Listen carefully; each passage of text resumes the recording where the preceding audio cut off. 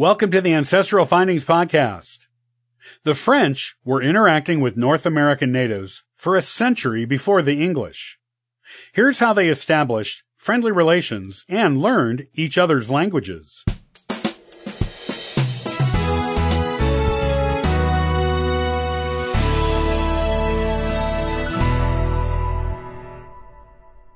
Why did some Native Americans already know European languages when the English began colonizing northeastern North America in the early 1600s?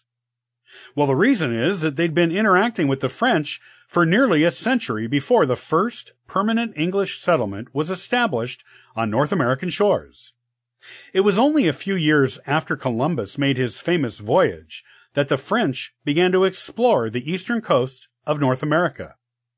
Henry VIII's father was still on the throne of England when the French were making these early trips across the Atlantic.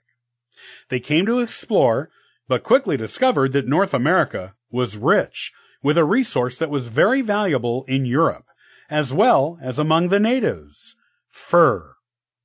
Exploration was quickly abandoned for commercial enterprise, and the French North American fur trade was born. It is one of the earliest commercial enterprises of any European country on the North American continent. The French spent much of their time hunting and trapping animals for fur in what is now eastern Canada, and it quickly became a large business. The French came seasonally during the warm months when the animals were out and about and active, then went home for the cold seasons, their precious cargo in tow. The furs they brought back to Europe with them were used all across the continent to manufacture textiles. During their forays onto North American shores, the French encountered the natives and developed a good relationship with them. This was much different from later English and Spanish interactions with them, as people from these nations established permanent settlements and tried to force their religions and customs on the natives, which was met with resentment. The French treated the natives as equal trading partners and didn't try to convert them or change them in any way. Instead, they traded tools and weapons with them in exchange for furs the natives themselves had trapped, since natives used furs in their own clothing.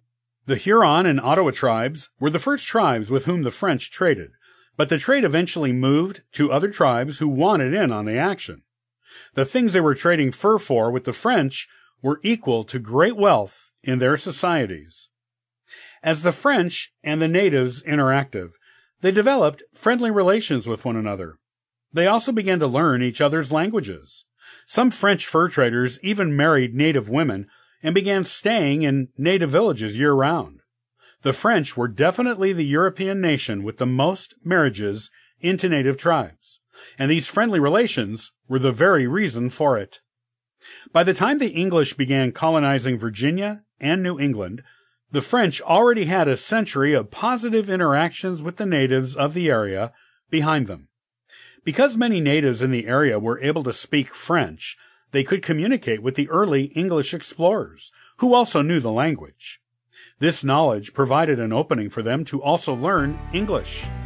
Enough natives who were bilingual in French learned English from the earliest English explorers that by the time the Mayflower landed in Plymouth in 1620, there were a handful of local natives who could communicate with them in their own language, and thus help the Pilgrims through their first hard winter in the New World.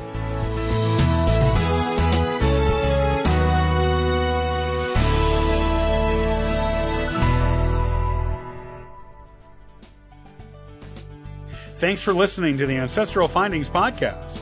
You can subscribe to the podcast on YouTube and iTunes. Also, check out ancestralfindings.com for free ebooks and weekly giveaways. Happy searching!